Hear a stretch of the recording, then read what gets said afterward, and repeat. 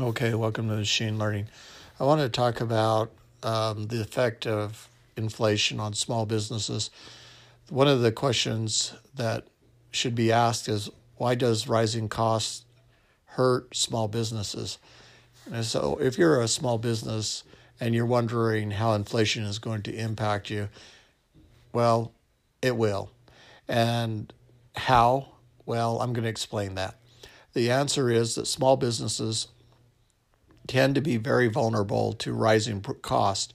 And because of the way they are structured, they don't have the wherewithal to pass the increase along to the customers. And I'm going to explain that in just a moment. In order to understand why, it's necessary to look at the difference about how a big business such as Walmart makes money and how a small business does. With Walmart, a big chunk of its revenue comes from the sale of goods that is purchased from other companies. So basically, it's used a derivative and bought a set of goods on contract for a certain price. So Walmart makes money by buying in bulk. They turn around and then sell those goods to the public, and that's their profit margin. Now, their suppliers can't adjust their prices because of rising fuel cost and labor cost.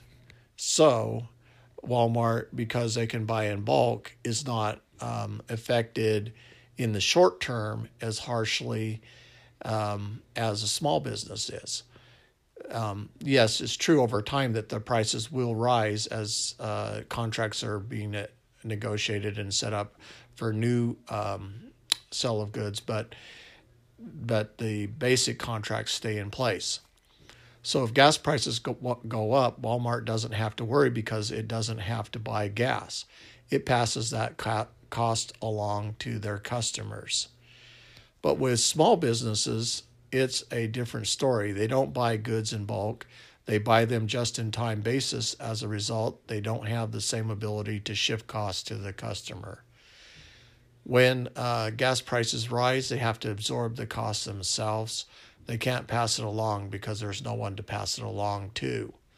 So what happens is that a rising cost for fuel and gasoline ends up being a much bigger percentage of their total cost, which means if you have higher cost and less revenue, then you have less profit margin.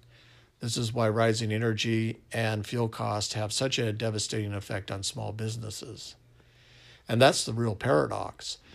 Paradox being most of the innovations, a lot of the GDP over the small businesses produce more GDP than the big businesses combined, but there's just a lot of small businesses. So if big businesses are thinking that they are getting an advantage now because they have less competition, that's actually incorrect thinking.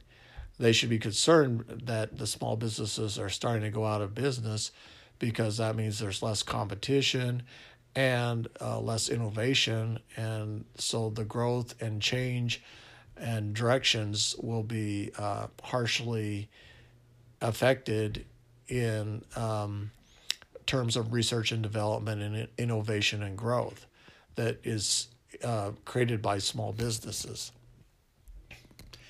Because small businesses are more efficient at allocating the resources than big businesses. In the end, it is the small business that are getting creamed by rising fuel price and energy costs. So now you know why the cost of fuel and gasoline has been devastating effect on the U.S. economy. Well, now that should be also a warning that now with rising fuel prices, you have rising inflation and you also have rising interest rates and rising taxes. That is going to start having a credit crunch.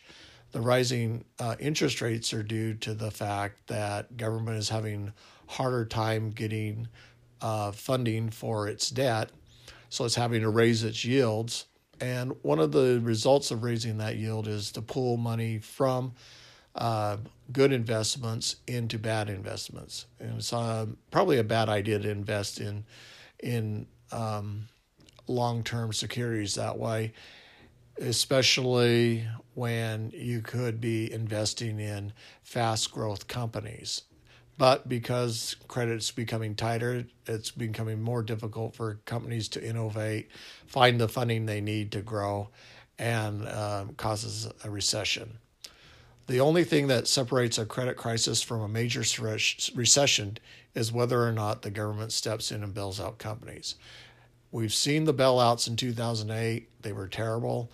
We've seen bailouts for large banks. They are terrible. The worst thing that we want is to see another bailout. We want to see liquidation of bad debt.